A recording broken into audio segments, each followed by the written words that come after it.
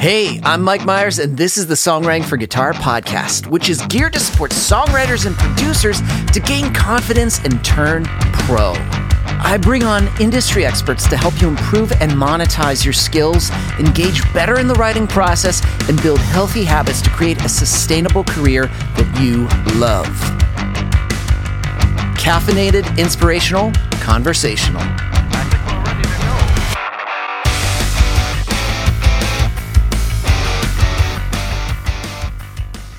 What's up, friends? Mike Myers here with the Songwriting for Guitar podcast, episode number 87, Natalie Fan.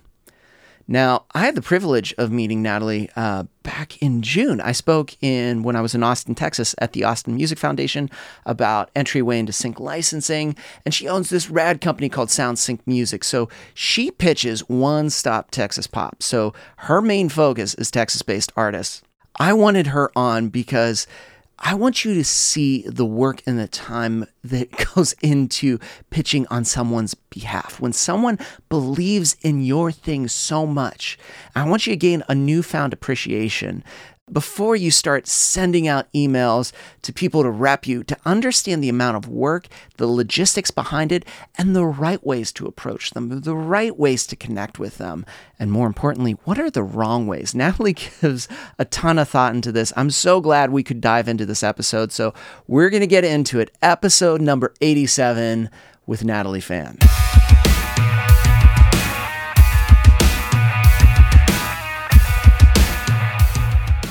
Natalie, thank you for being here on the show, because I feel your day-to-day operation, with the company you've built, what you do, I don't think people realize the amount of work that it takes that you do on a daily basis, because they think like, oh, your job's so cool. You get to put music to shows and you just like, life is a highway. Yes, there we go. I'm putting it to a show. It's perfect. My day is done. Ink signed. But I feel like there's so much more than me just singing Rascal Flatts. I feel like there's so much to your job and what you do that I don't think people take the time to understand the day-to-day operation of what you do. Yeah, so I essentially am the middleman for other middle people, and that's what I like to tell people. Okay. And I don't make the decisions. The people that I'm sending the music to might make a decision, but probably not. They probably have to bring it up to the producers of the show or whoever is creating the advertisement. Like, there's a whole chain of command, and I'm near the bottom of it. And I'm happily there because I represent some really wonderful artists who, without an agent, would have significantly less of a chance in getting placements in film, television, and advertising. I think that's a big thing, too. The fact that you're an agent on behalf of those. It's like you're repping. It's like out of the contacts you've made and the people that you're going like, I vouch for this person. That's, to me, a huge thing for someone trying to get into sync. To have someone on your, like, cheering you on and like, I'm going to pitch your stuff because I believe in it. That's really big. Yeah. And it all starts with that level of connection between you and the artist. Yeah. But then it goes beyond that as well, because if it were up to me, I would pitch all of the music that I love and cherish. But I know that in my heart of hearts, some songs just have more of an advantage than others in terms of how broadly they can be pitched and for what projects they can be pitched for. And it also, how much the artist wants to influence their own chances of getting placements. Mm-hmm. It all factors in. So, I mean, if you're willing to work with me, I'm willing to work with you. It's that sort of relationship that is being forged. Which is so good. But even just in the pitching, there's so much that goes into pitching and also to organization. And then we're talking paperwork. There's a host of things that I think people forget you have to do and that you're doing on their behalf for others. Yeah, the paperwork is endless. So I'll walk you through kind of like my process of everything. Yeah. It depends on what I'm doing every day, but because I run my own agency, it's only me and then maybe a couple of other people working part-time to help me out, either interns or apprentices or, people like that. But for the most part, I'm the one doing the finances. I'm the one signing all the paperwork. I'm the one sending out the paperwork to the artists.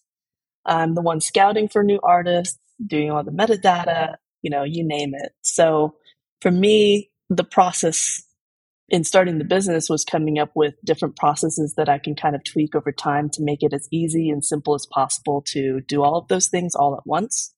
Because otherwise, I would need to hire experts in every realm of the kingdom to come and help me build an agency. And if you think about like if an artist wanted to represent themselves, how much work that would go into doing all of that, doing their accounting for them, making sure that all of the metadata is correct and in a way that is agreeable to the sync world, making sure that the songs are being heard, getting to know all of the people that you're pitching to. It's a lot. So for me, first step was always just to make everything as easy as possible. So I've done that with various tools like Disco for all of the metadata. I'm a huge fan of Disco.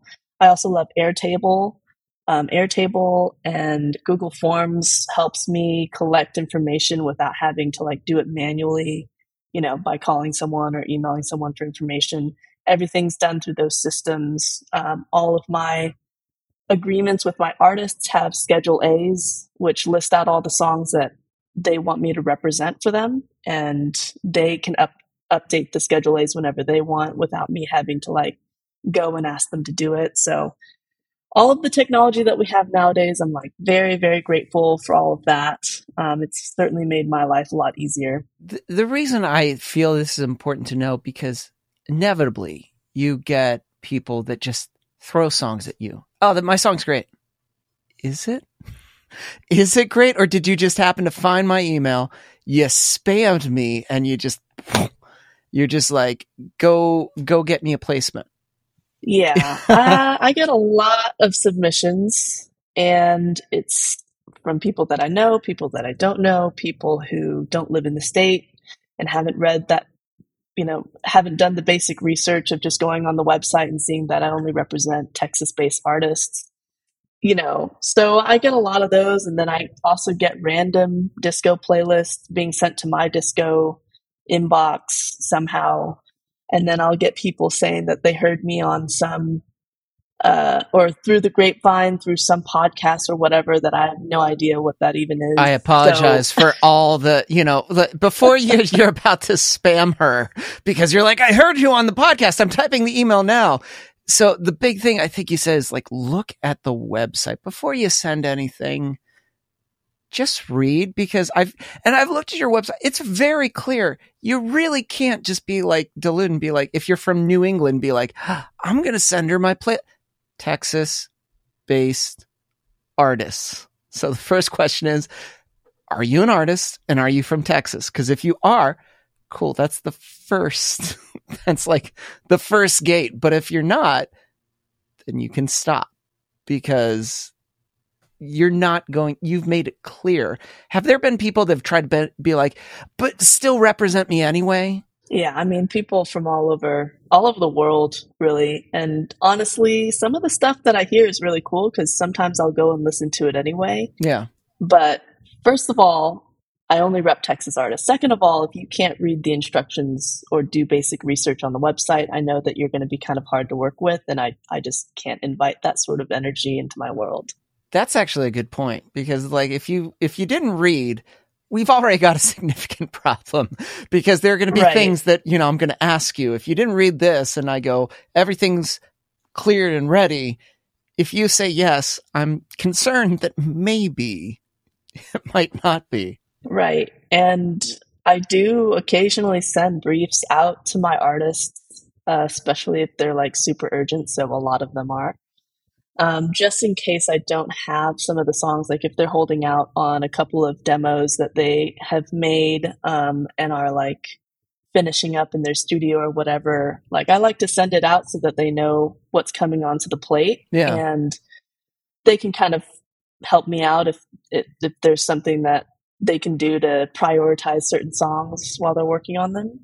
So There is a lot of reading involved. There's also a lot of paperwork. Yeah. Paperwork step 1 and step 5 and step 10.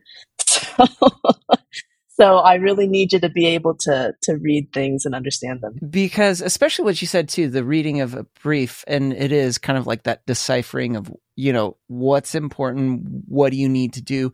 What's something that you notice when people send you music that is a slight, like, I love your voice, but the song that you've sent me, it just doesn't, there's a lot of red flags that just don't work for me. There's potential there. If you wrote some that were a little bit more appealing or moved in the direction that makes it easier to get placed, because people are like, oh, there's no science between, what can get you placed and whatnot. And it's like, actually, there's a couple things that can work in your favor. What are some big ones that stick out to you when you're listening to music? When I'm listening, I need the beat to be dynamic. So it can't just be the same beat over and over again, unless, and there are very few exceptions to that rule, like certain hip hop songs, it's fine. That's pretty much the only reason that I can think of right now. But only certain hip hop songs, not all hip hop songs, just like certain ones. So I really need that beat to stand on its own. If I took the vocals away and made it an instrumental, would I still be captivated with the instrumental? Mm-hmm. And then I think about the vocals, and this is my biggest issue is when music's sent in, the vocals and the song could be great, like the instrumental can be great, but when the vocals come on top, are they tuned? Did you have someone with experience tuning vocals tune your vocals? Did you try to do it yourself? Yeah. And can I tell that you tried to do it yourself? Because there are very few people who can mix vocals well. And I need baseline. I need it to sound professional before I even think about the song, before I think about the instrumental. Like, are the vocals tuned? I think that's so important to hear because there's so many people right now that are early in on the stage of creating music, and they're like, I'm doing everything myself. And I'm like, no, don't. Because you said there's a standard before you even consider the other things. It seems that always at the end, people are like, I bought auto-tune and I'm figuring it. You don't want to hear a song that's figuring out as you go. You want to hear something that has a standard of quality. Just how you have a standard of taking in music, they've got to have a standard of, you're about to send this. Is it really professional, or is it just, can you tell the double's a little off? It's a doubled vocal, right, but it's just something's weird. I work in all media, right? So my priorities are going to be at the very basic level. Does it sound good? Is it commercial enough, but does it have artistic value? So I'm, on the scale of artistic value and commercialism, I kind of lean heavily on the artistic value. Yeah. Whereas some of my colleagues in the industry who focus on other areas of sync, like advertising, are going to lean a little bit more heavily towards the commercialism realm. And it depends on where you're sending your music, what your own goals are. A lot of the musicians that I work with, since they're independent, obviously are going to value their artistic integrity more than how commercial is your music, how syncable is it. But there are some people who are just no, give me the dough. I want to get good at this. Yeah. The sync stuff. And it's not if you're commercial, you can't also be artistic. I reject that as well. Yeah. I think you can be both. But I also think that you can just be an artist that just wants to do their own thing. Who cares about any of that sync stuff? If it happens, great. If it doesn't, whatever. Yeah. So I have artists that are at various levels of this scale. And I also work with a lot of people that are on various levels of this scale as well. Especially the folks in advertising, they're going to care more about how it's going to sound in an ad, believe it or not. Yeah. And my whole role is to be the translator, So if I know that someone's unwilling to change something about the song because they want to maintain the artistic value of it, then, it's probably going to be off limits to change anything about it. And I'll just not pitch it, or I'll tell them that, or I'll tell the Music Soup that it's not going to happen with this song, but here's some other ones that you might be able to work with. It's just about translating two different worlds, and everyone has their own goal. Everyone has a goal, and I'm just trying to keep everyone happy, which is rarely ever the case. It's never the case, but it's an impossible task. But that's interesting. I agree with you. You can still have something that's commercially good, but still has the artist vibe, and it's the nuances and the personality, because that's what's going to, it's like they go hand in hand.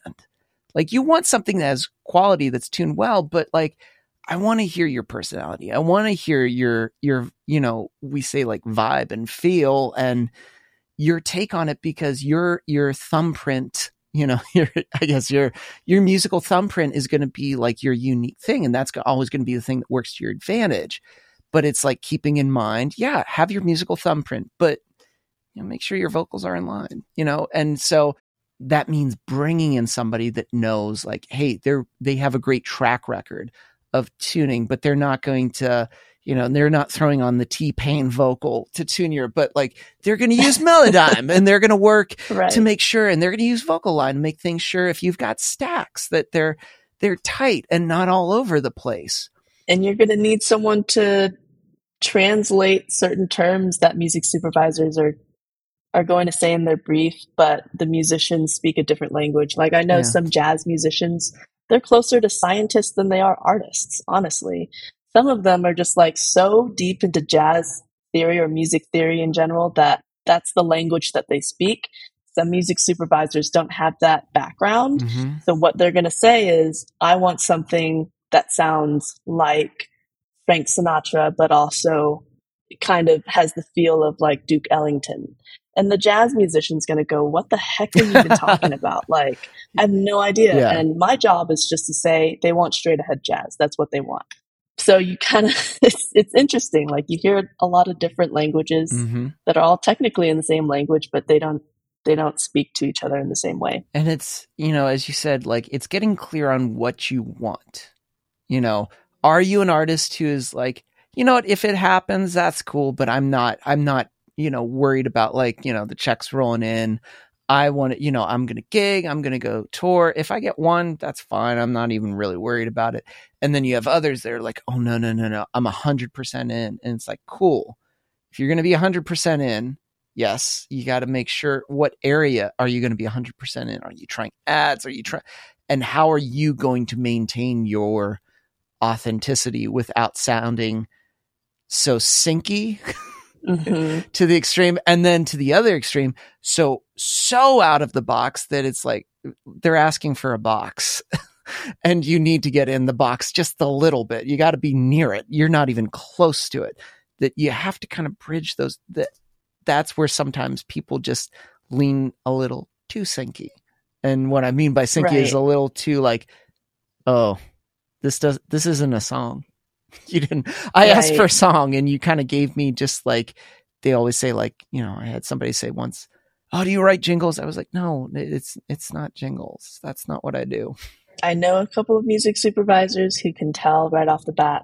Actually, I think most of them can, when they think that it's library music as opposed to something that's authentically made to be released to the world as to provide artistic value. Now, I'd be interested, if somebody's listening to this, what would be your definition of library music versus like an artist song? I've tried to stay far, far away from calling my company a library, because I think that it brings with it a certain connotation. But I think that there is a distinction that needs to be made. So I consider what I do an agency. So the agency has representatives. A representative will represent the songs that an artist makes. A library does something very similar, but in mass. They're going to collect thousands and thousands and thousands of songs. They're going to put it in a library, and they're going to make it available for people to license for often a smaller fee. It's going to be a lot more budget friendly. It's going to be massive, like walking into a room with like 1 million books and without a librarian to help you. That's how I kind of feel like what a library is. Whereas I focus on a white glove experience for both the artists and the music supervisors. I love that you said experience for both, because I'm like, now that you've painted it, it's right. It's like you're kind of setting the mood for both of them that makes it more appealing, where you're right. A library is thousands upon thousands upon thousands. There's no gatekeeper. It's just like, hey, come on in. We got lots of it. It's just like, I don't know if that's good. It's like, and some allow anybody to upload. So it's like anybody can at any skill set, which is awful, because then it's weeding through all the ones that are just not good. Like, I'm not going to mention ones, but there was, I had one person once ago, I got my music in a library. And I was like, what is the library? And they said, and I'm like, anybody, I could, record in my phone, watermelon, whoa, and just like upload it and put it under acoustic. And meanwhile, somebody's going to have to be like, that's not and weed through it. But there is a huge distinction. And interesting you say too, there is a huge money distinction between the two. You are not going to land, $1,000 placements, $5,000 placements in a library. Far from it. Someone on your behalf that is really thinking about the experience of both the supervisor and the artist is creating that environment for larger placements to happen. Yeah. And I think that most supervisors, at least, some music supervisors might want to use libraries for various reasons, like especially if they're working with like a low budget film or any sort of project. But I think that most of them are pretty aware that you're going to want to go with someone who specializes in a certain thing. Yeah. So for me, that thing would be Texas music. For other people, it might be like, I only do grunge music. Yeah. And some people might only do jazz, or, it doesn't even have to be genre specific. You can do like, I do all female a cappella groups or whatever, right? Like, I don't know if that exists, but probably maybe somewhere. Somewhere it has to exist. It's bound to be one.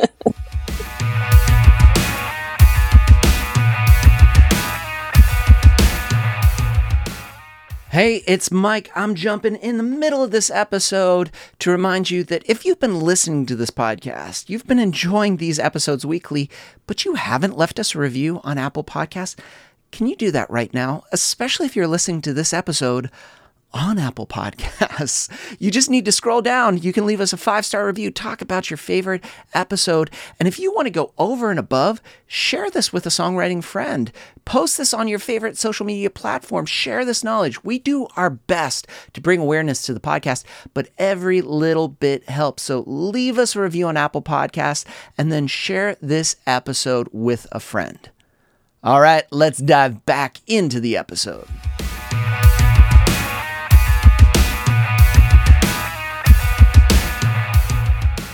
With all of this, like everything you split, there's so much work. There's so many things involved. The question I got is like, what got you into this? Sometimes I forget, because this whole music industry thing has just been like a blackout experience for me. Like I woke up one day and I'm like, oh, wow, cool. Like I'm a sync rep now. But I started pretty young in music. Before even college, I was writing about different concerts that I was going to. I was like a journalist in high school for like my school's newspaper. I was editor-in-chief, and they would send us tickets and we would go and we'd like send in reviews and stuff. And that's what I wanted to do, was journalism. Mm-hmm. And when I got to college, I decided to be a digital media management major at St. Edward's University, which seemed a lot more practical at the time. And I accidentally started a radio station.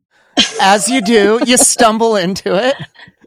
As you do. And one of my mentors in starting the station was an entertainment attorney who just taught me all of the things about FCC law, DMCA, Copyright Act, got me started in that realm of things, got me thinking about licensing, because before, what does your high school brain even know? It's like, oh yeah, you just get some songs, you put it in a radio station, and there you go. But it got me thinking about that kind of thing. And I started the business when I was a junior in college, and I started learning more about retail licensing. So I interned at this place called Mood Media, which is the largest retail music provider in the United States and probably the world, and started making mixes for them, did a little bit of licensing work for them, got my hands dirty with it, started my own company that did a similar thing, and then started thinking about sync and flew out to LA without knowing a single person, maybe just a couple of friends, and got connected with just the right person who introduced me to maybe like 4 or 5 music supervisors in a single day. And it kind of just snowballed into a whole business, and just accidental relationships became very, it was just very, very, it was a happy accident. So I ended up making friends, and I ended up using what I knew about music licensing to build a business around sync licensing. But also I want to note that the intention at all times was to create a community in Austin specifically, where I was living at the time. Yeah. I wanted to create a community that was self-sustaining, because in 2015, as my music career was ramping up, there was a lot of talk about there being a crisis in music. And I wanted to test that theory to see if we as a community in Austin was doing everything that we could to help sustain our own musicians. And a big missing piece of that was sync. So I wanted to learn more about that and also see if I can make a difference. That's huge. So there's a lot of things that I want to kind of like dive in. I like how you said kind of like, well, it was a happy accident, but like you intentionally went to LA. Nobody forced you on the plane. You went there with intention of like, I'm going to do it. There are so many people that they feel an intention, but they never do anything. Like there's a resistance, or the little gremlins kind of get in of just like, oh, you can't do it. And you're like, you're right, gremlins in my head. I can't do it. I won't get on the plane. I'll stay. But you went, as you said, knowing very few, and just like a few friends and meeting a couple, but like few music supervisors that you met.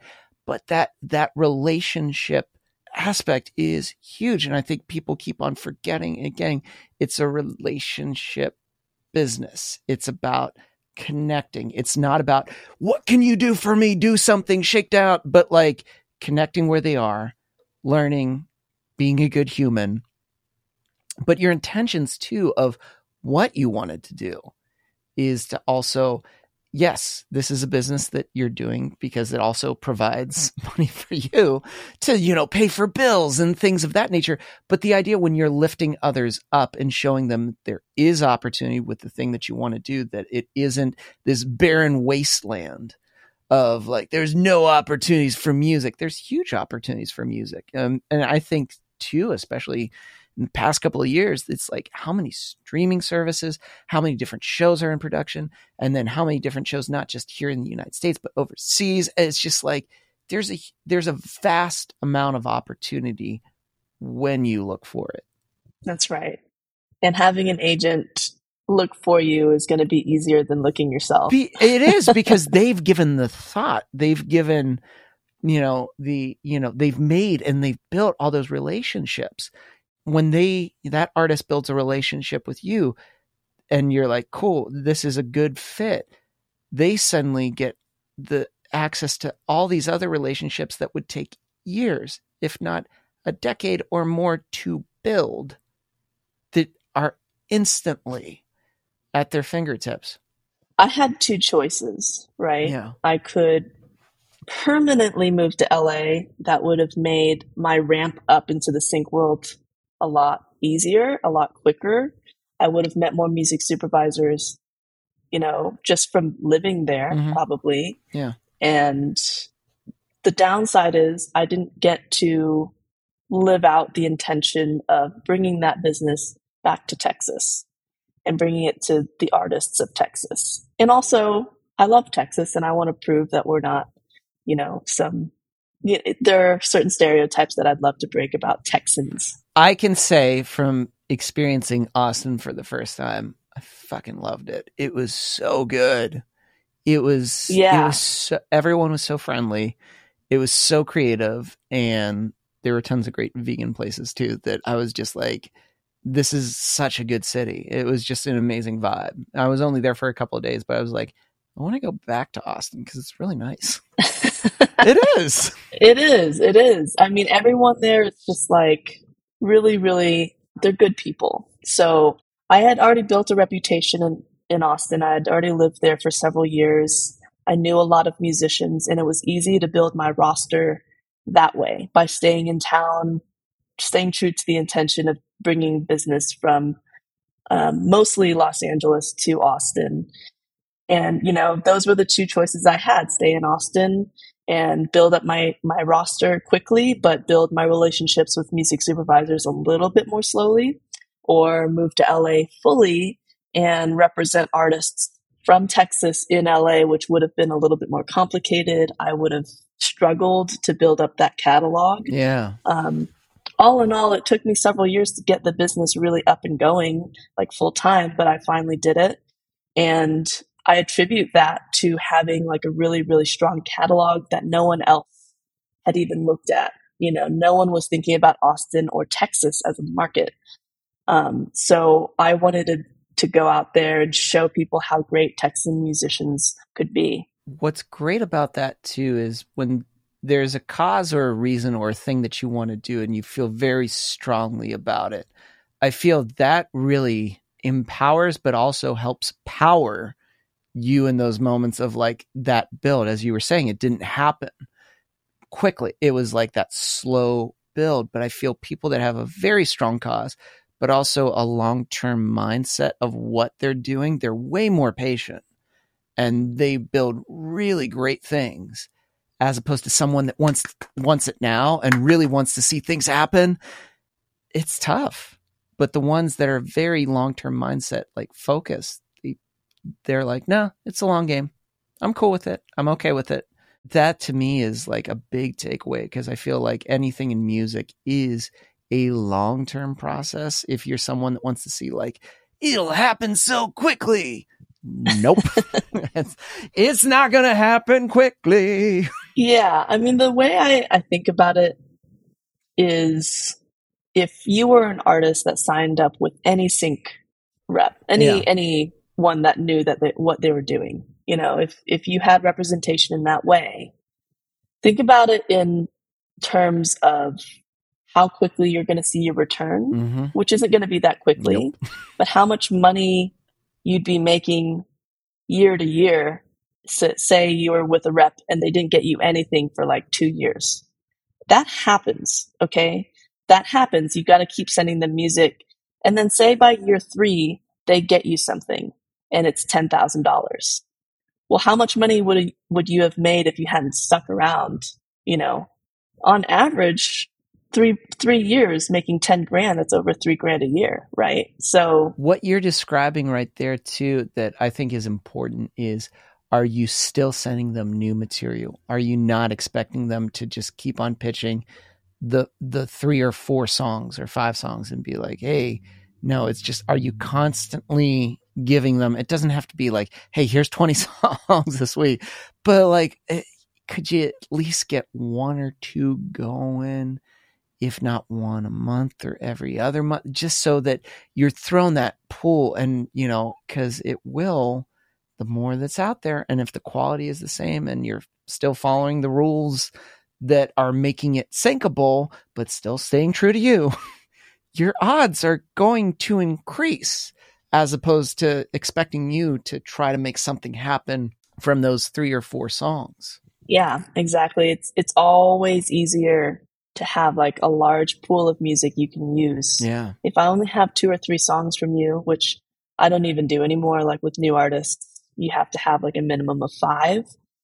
And that's already like pretty low. So if I only have a few songs from you, and they're not hitting in the first year, you know, your chances with those songs, it's not as high. You know what I'm saying? So like, keep sending me new music and keep doing what you do best, which is writing songs and recording songs, or one or the other, whichever one it may be, or both, if you're really like that lucky of a person, to have all of the skills, you know, like, keep doing what you do best Keep collaborating with people that you like to collaborate with. Keep trying to find producers that make you sound good. Ooh, there we go. And I will work my tail off to try to get you placements. And it might not happen for a while, but you have to keep in constant communication with your rep. I love that you said to work with producers. So if you're that artist and you're like, but I can only write songs, start connecting and networking with other producers and, cool. Don't pay everyone, but let's see if you can do split deals with them. Cause I'm like, if I know that there's an artist that's like, hey, I have this, this deal, this sync deal, I'm looking for someone new. So cool. They've already made a connection. And that person that's pitching their song has already made connections themselves. Me working with this artist and just doing a split deal, I suddenly have access to the potential of all the possibilities are endless. So let's write lots and lots of songs, and through representation, the odds are going to work in our favor. That is so appealing. And I think people forget that. They're just kind of like, I'm not sure if I know if I explain the vision of what's going to happen to the song too. That makes it a lot easier for me to jump on board. Also, I want to go back to the library thing. It's not a bad thing to put your music in a library. You can be a library artist, and you can have a full career as like an actual artist that tours and performs with a side project somewhere else that sounds completely different that you just want to put in libraries. Like, if that's your thing, go do it. Like, some music should be in libraries and some music should be repped by an agency, but it's up to you to determine which the best path is and what your goals are. I guess when I think of library, I do like production music, and that's like a different realm sometimes, because it's just like, if I'm working with an artist, we're writing full. If I'm doing production music, there's no lyrics. It's me just kind of sitting here making a song that's like less than a minute. And it's a couple different versions, minimal instrumentation most of the time, because it's a different rule set. And I heard it described once. Dave from 52 Qs told me, it was like, it's kind of like wallpaper at the La Quinta Inn in Knoxville, Tennessee. It's important. It's important. But if you ask me, what was the wallpaper at that hotel in Knoxville? I don't know. I forgot. But it was there. It was part of there. People will not remember unless it's really good or really bad. Oof. And library music's usually somewhere in between. You know what I'm saying? That's actually good. You're right. It's like that pendulum swing. It's like that. But usually it is. It's just kind of like, because it's back, it's just there. Because there are other more important things going on. And it's like, it works. So yeah, there's nothing wrong with it. There's lots of things I do, yet there's full songs that I love doing with artists that are repped by different people because they've got their people in place that are doing it, which I think is awesome. So if someone is listening to this and they're like, okay, I'm from Texas. Cool. I'm an artist. I think I've got quality music. What is the best way to just double, triple, quadruple check before they're like, I'm going to research you and send you an email right now and I'm sending you songs? What is the best thing for them to do to just kind of make sure before they fill your inbox with a message of just like, hey, what's up? So on my website, soundsyncmusic.com, there's a submit button. You click on the submit button, it takes you to my disco portal, and it also gives you very, very clear instructions on what to put in your submission. Okay. That's all. I love that. And I like how you even talked about, you have a system. You have a system for the answer or the question I just asked. You were like, just go to my site, click this link, and that's going to walk you through the entire. I love that because it's like, there you go. And so if you're like, I hit all of that, amazing. I'm going to go ahead and I'm going to go send an email. And if the answer is in a negative, I don't have that. Don't email still and be like, hi, I know I didn't, I don't meet all, because that immediately is like, I would, if I were you, which I'm not, I would be like, that email is going to go in my never contact again.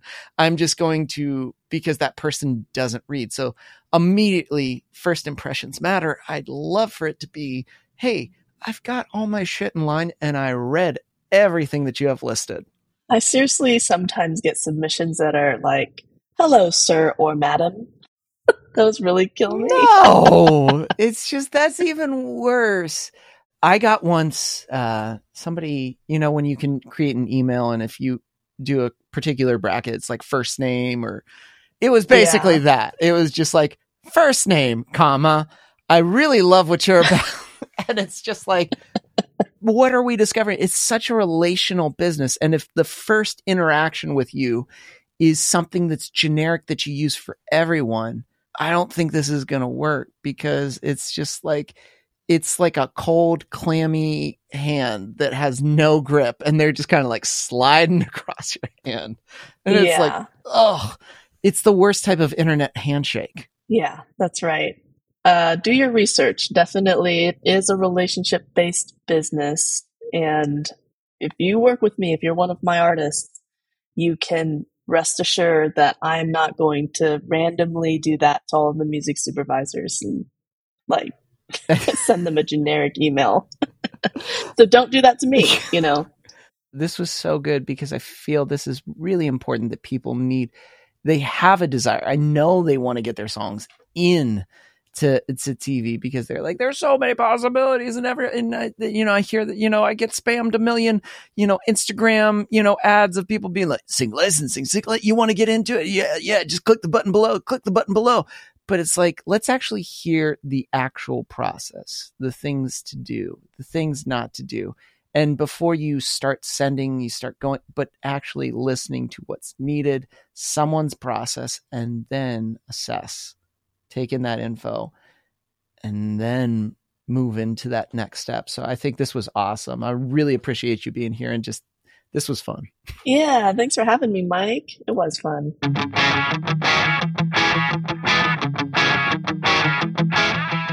And that does it for this week's episode. It was edited and produced by Chris Fafalius. I'm Mike Myers. Thanks for listening.